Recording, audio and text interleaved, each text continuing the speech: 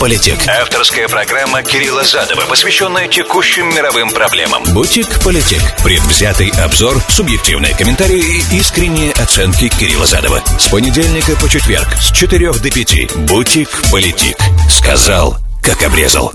Приветствую, друзья, с вами Кирилл Задов, это Политик. Сегодня 17 января года 2024, среда. Предпоследняя программа перед отпуском, которую с нетерпением ожидается вашим покорным слугой. Но человек предполагает, естественно, все остальное вы сами знаете. Значит, сегодняшняя программа как глобальный фокус США против Ирана. Об этом будем говорить, на самом деле. Постараюсь чуть-чуть на шаг отступить назад и посмотреть, постараться увидеть большую картинку и вам это свое видение передать. Это коснется разных моментов. Естественно, израильской операции в Газе и последних обстрелов Ираном наших баз и Пакистана, и вообще много чего там. Постараюсь, чтобы уложить это в первый сегмент, все, да. И потом перейдем может быть, на Давос. Если успею, выступление Миллея, Хавьер Миллея, президента Аргентины, нового в Давосе, интересное. Если останется время сегодня, сразу говорю, если не останется, тогда это все завтра. Завтра будет, я думаю, все-таки полегче чуть-чуть, если, конечно, ничего непредвиденного не произойдет. Потому что много чего, на самом деле, может произойти. Тут такой хаос на Ближнем Востоке, что просто не можно за что угодно браться и не прогадаешь. В общем, простите, уж будет немножко, может быть, чуть-чуть сумбурно, потому что все эти мысли, они свежие. В плане, они еще не продуманы хорошо, потому что все это происходит прямо на наших глазах. И, вы знаете, в любом случае, как со мной контактировать, да? 347-460-0877, СМС-портал прямого эфира, все остальные на YouTube, пожалуйста, туда. Кто в прямом эфире не может смотреть или слушать, подпишитесь на мой канал. Там большой дискуссионный клуб есть. К тому же заодно в комментариях там люди важные, интересные вещи пишут. Тоже иногда надо отвечать здесь, иногда там надо отвечать. По-разному. В общем, знаете, как меня искать. Там Кирилл Задов в Ютубе набираете или вы в Google Search, и Всевышний вам в помощь. Политик. Сказал, как обрезал. Давайте начнем с большой картинки, да, и постараемся сначала ее описать, для того, чтобы понимать вообще, где мы. Слишком много событий произошло за последнюю неделю, и надо постараться хотя бы какую-то, давайте назовем это, инвентаризацию произвести, да, хоть как-то, чтобы это уложилось в голове, потому что, правда, за что ни возьмись, везде война. И у этой войны много проявлений, но главная мысль, которую я пытаюсь сейчас сформулировать и для себя тоже. На самом деле мы являемся, начиная, может, не с самого 7 октября, через месяц после этого дня, да, начиная с наземной операции, мы являемся свидетелями большого столкновения в регионе гегемона мирового и того, кто пытается в этом регионе добиться региональной гегемонии, да, я говорю, Ближний Восток и, естественно, Иран. В данном случае США против Ирана. Первое, что нужно сказать, что то, что сегодня происходит, это начало большой войны между США и Ираном, наверное.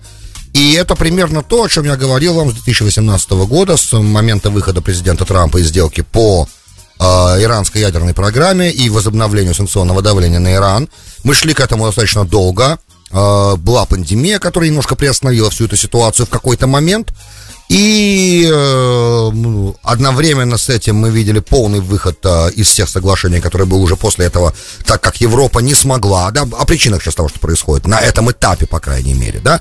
Я прекрасно даю себе отчет в достаточно длительной истории взаимоотношений Ирана и Запада, которых я касался раньше много-много раз, но для новых подписчиков и новых слушателей это нужно провести какую-то домашнюю работу, пойти в архив и послушать и посмотреть эти передачи.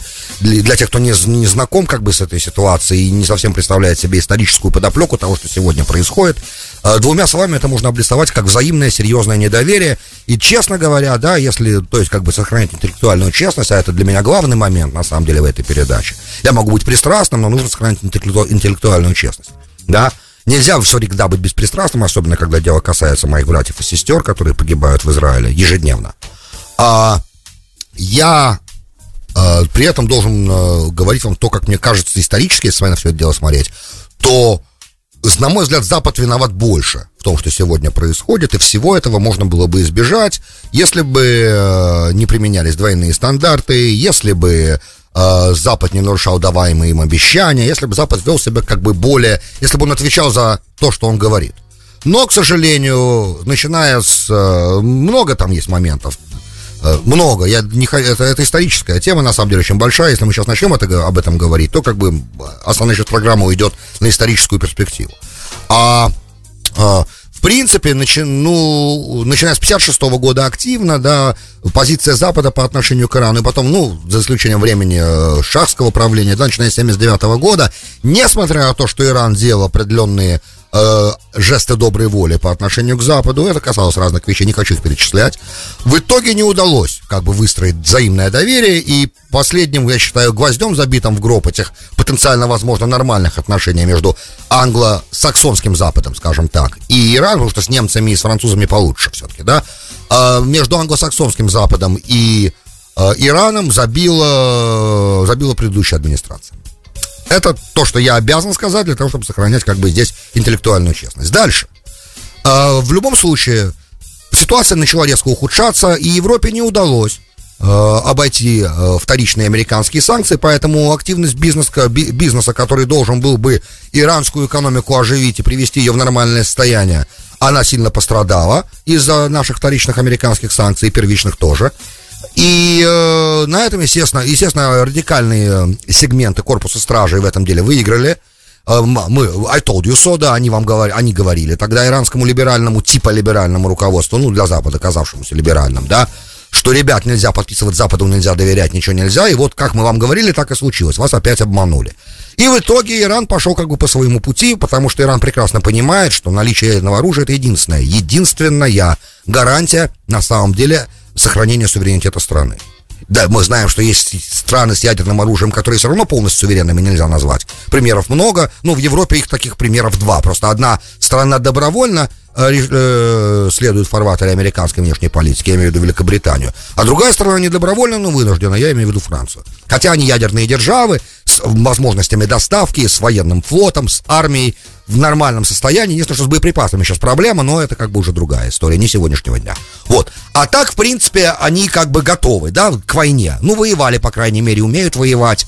Любят это дело, просто сейчас разжирели немножко, да. Республики развратились. В случае Франции, Англия все-таки монархия, но тем не менее. Да, так языком Макиавелли республики развратились. Теперь, в любом случае, ситуация ухудшалась, и с момента прихода этой администрации, которая многими экспертами, вчера вы слышали от Николаса Чемберса, что это самая слабая администрация в американской истории, я с этим не согласен, что Картер администрация была еще слабей, но то, что на самом деле эта администрация на моей памяти активного как бы обозревателя, да, этих всех вопросов, она является невероятно слабой, я думаю, никто не должен в этом сомневаться. Это видно в том, как решения затягиваются, это видно в том, какой подход изначально. Изначально, как там Черчилль говорил, если вы хотите избежать войны, и как же он это говорил, что в результате вы получаете и позор, и войну. Вот это примерно то, что... Я забыл, как эта фраза полностью звучит. Сейчас, естественно, бутерброд маслом вниз, и я не вспомню правильно точность, как эта фраза, всей этой красоты этой фразы, и Черчилля не люблю. Но есть у него некоторые вещи, которые я вам говорю, которые отлиты из золота. И это так и есть. Да, если вы выбираете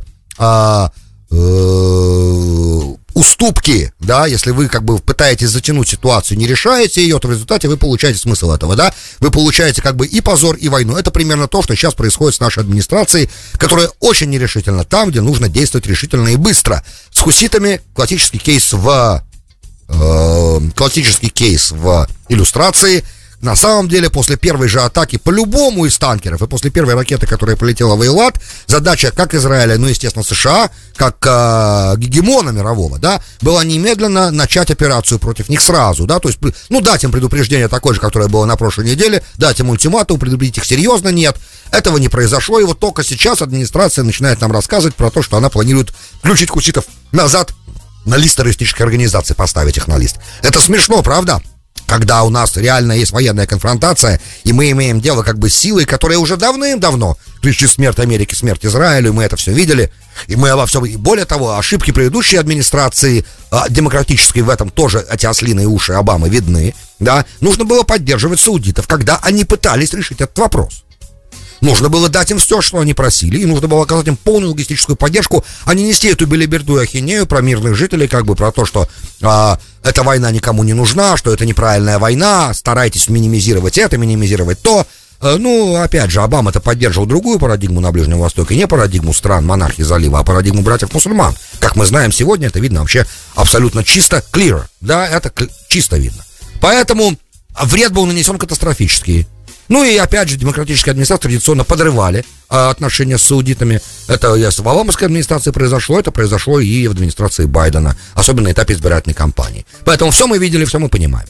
Теперь, в этой ситуации, учитывая слабость этой администрации, Иран предпочел, мало того, что его сателлиты как бы ведут определенную военную активность, которая также отвлекает от его ядерной программы. Заметьте, ядерная программа Ирана сейчас на последних полосах. То, что она сейчас активно развивается, мы не сомневаемся, правда ведь?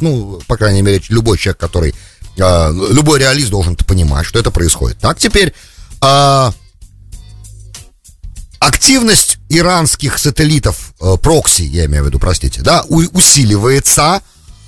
Мы видим Хизбалла присоединилась к Хамасу, Хамас, мы видим хуситов, и мы видим обстрелы в последнее время, которые непосредственно с иранской территории прилетели. Вот последний обстрел вчерашний, если не ошибаюсь, по нашим базам в Эрбиле, по иракскому Курдистану и по консульству попали. Это на самом деле достаточно невиданные действия. И мы пока не видим ответа на это, потому что, по идее, ответ должен быть уже по иранским целям, да?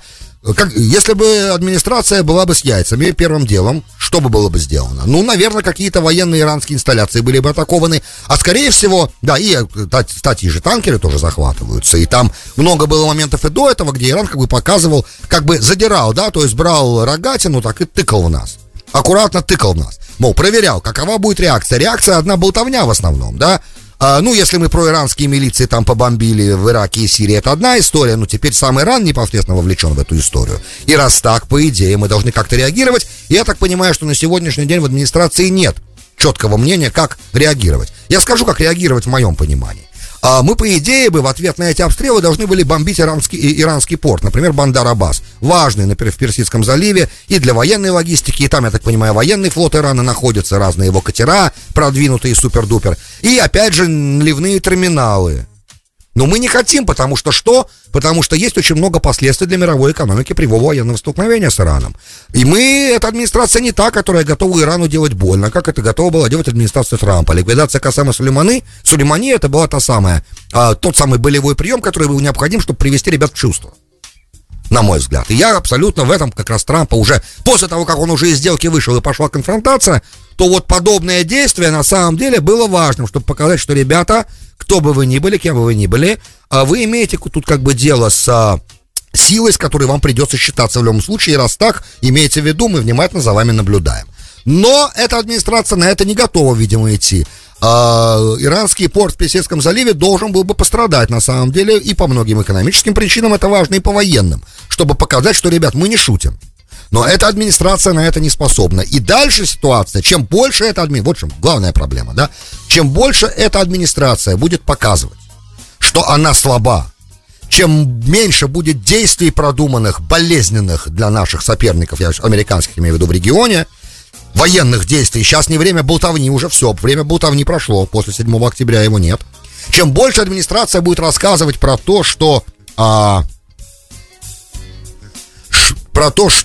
мы не хотим развития, эскалации конфликта на весь регион, что на самом деле уже эту точку мы уже прошли, она уже есть, эта эскалация, и Иран и его сателлиты, его прокси атакуют американские интересы, а атака на Израиль — это тоже атака по американским интересам, давайте не будем заблуждаться, Израиль — это форпост США на Ближнем Востоке и всего как бы цивилизованного западного мира, да, это форпост западной цивилизации на Ближнем Востоке. Соответственно, атака на него — это атака на всю западно-христианскую иудео-христианский мир, который там как бы представлен вот этой вот занозой, да, в Леванте. Теперь то, что мы продолжаем рассказывать, атака-то идет с разных сторон, правильно, на этот форпост. И то, что мы продолжаем, в смысле Белый дом, рассказывать, что мы не хотим эскалации и развития в этом конфликте, распространения других участников, это как бы разговор позавчерашнего дня. Он уже давно распространился, этот конфликт, и просто теперь требуются действия, а не болтовня.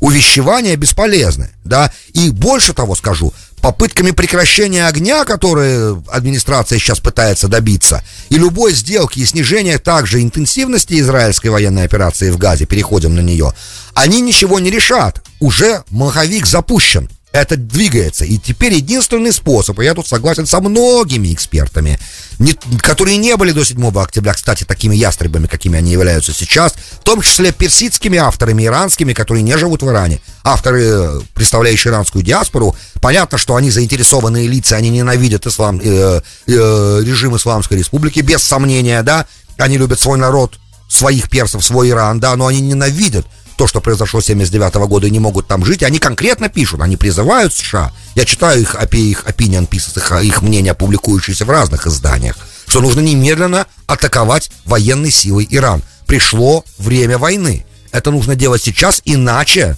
потом это будет не остановить, потом будет поздно. Опять же, заряд можно сделать уже очень быстро, вроде бы достаточно урана для этого, то есть обогащенного плутония, простите. Но это, опять же, заряд. То есть, если мы это поймем по произошедшему испытанию, если это произойдет, но это уже как бы мы, значит, опоздали здесь. Поэтому нужно действовать, нужно реагировать, все взаимосвязано. И одним прекращением огня и выживанием Хамаса, например, администрация это никак не поможет. Я надеюсь, что администрация понимает, что Хамас во всей этой истории не может выжить.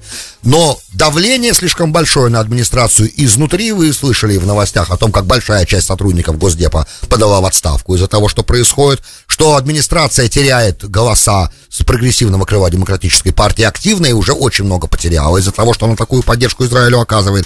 Держа в голове, что все прекрасно знают, весь мир знает, что патроны и бомбы, которые летят в газе, да, которые Израиль использует, боеприпасы, они американского производства, у Израиля нет возможности производить собственные. Поэтому в данном случае понятно, что администрация продолжает пытаться перевести конфликт в низкоинтенсивный режим, зная при этом, что низкоинтенсивный конфликт займет намного больше времени, о чем сейчас, кстати, в Газе рассказывает израильское командование, что, ребят, так и так, на севере мы сделали много, полностью уничтожив всю военную иерархию там Хамаса, структуру, все эти батальоны, их командиров, их заместителей, север фактически под нашим контролем, несмотря на то, что они иногда оттуда, им удается пострелять с дистанционного управления ракетами, с таймерами, удается пострелять по Израилю, но при этом структура военная полностью уничтожена, север под контролем, весь. Центр имеет серьезные пакеты, да, а юг это Хан-Юнис, в котором 4 батальона Хамас. Из них 2 уничтожены, но южный и западный представляют огромную проблему. Южный полностью активен, со своей структурой, которая пока еще не уничтожена, а западный находится в центре огромного количества мирных жителей. И понятно, что это именно сейчас привлекает огромное внимание, потому что теперь нужно очень сложные решения принимать. И эти сложные решения, держа в голове, что еще и 136 заложников, да, я могу сейчас в цифрах ошибаться, но, по-моему, цифра именно такая, и пока, к сожалению, за все время военных действий, наземной операции, скажем так, Израиль смог только одного заложника освободить с помощью военной операции, остальные погибали, да, или получили свободу благодаря сделке. Любое прекращение огня, которое не идет к освобождению заложников, на мой взгляд, не имеет смысла и происходит только под американским давлением. Если, да, удается добиться освобождения какой-то части заложников с помощью прекращения огня, дай бог, очень хорошо, потому что официальные условия Хамаса, о которых он говорит, это полный вывод войск и прекращение войны для того, чтобы заложники вернулись, но это, мы все прекрасно понимаем, что на эту позицию Израиль никогда не согласится. И дальше получается, очень сложное решение надо принимать дальше, как дальше действовать. Учитывая, что, похоже, мы оказались правы, я раньше уже это говорил, что время у Израиля на проведение такой активной военной кампании только лишь до конца января, то есть чуть больше, примерно 10-12 дней. Потом нужно будет переводить эту войну в эту операцию, в операцию низкой интенсивности, да, больше точечных ударов, меньше больших авиационных, да, то есть меньше кампаний по бомбардировкам.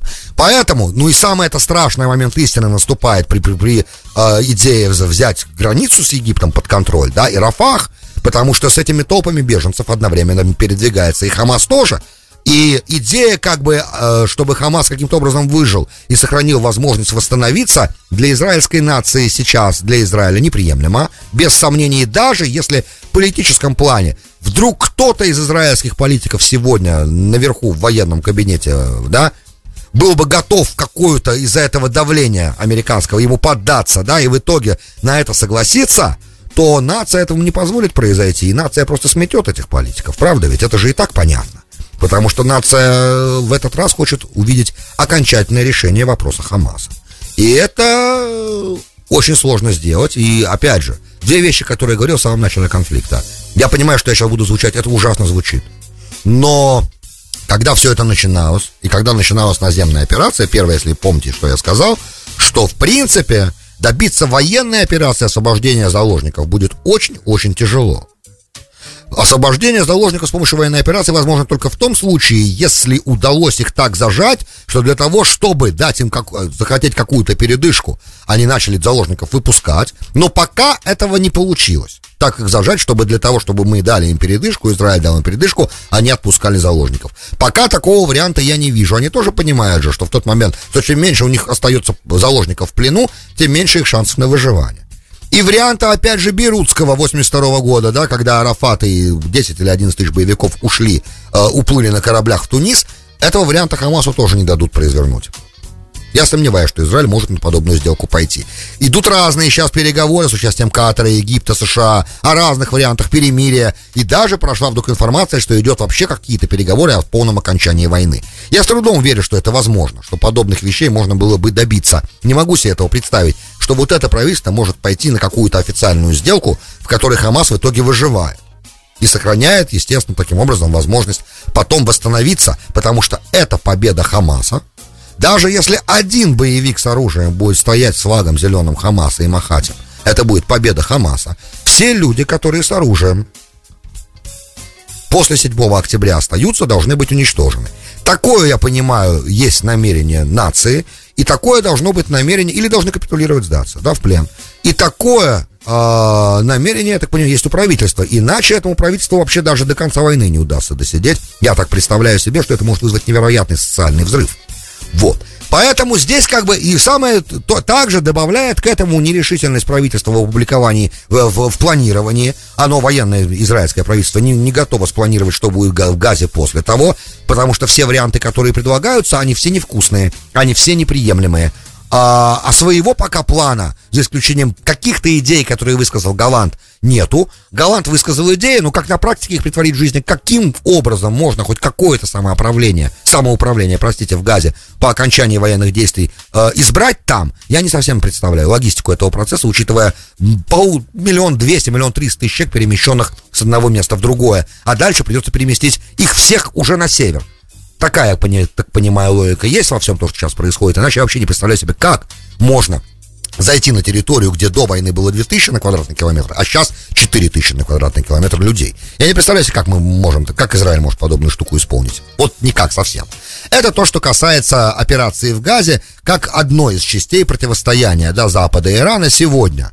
И это как бы один из кусочков этой мозаики, этого пазла, который для меня сегодня олицетворяет хаос. Я думаю, что для вас тоже. Но мы, по крайней мере, должны этот хаос хоть как-то, какую-то попытку инвентаризации его произвести. Держа в голове, естественно, север, понимая, что там тоже, да, пришло, я так понимаю, решение о том, что из 4 дивизий, которые сегодня в Газе воюют, одну вывести из Газы. Некоторые эксперты говорят, что это вариант, это из-за давления американского и переориентации на более низкоинтенсивные военные действия. Мне представляется, что эта дивизия будет переброшена на север. Я думаю, что именно там она будет использована, потому что уже в Южном Ливане израильский спецназ действует по сообщениям, например, Jerusalem-Post.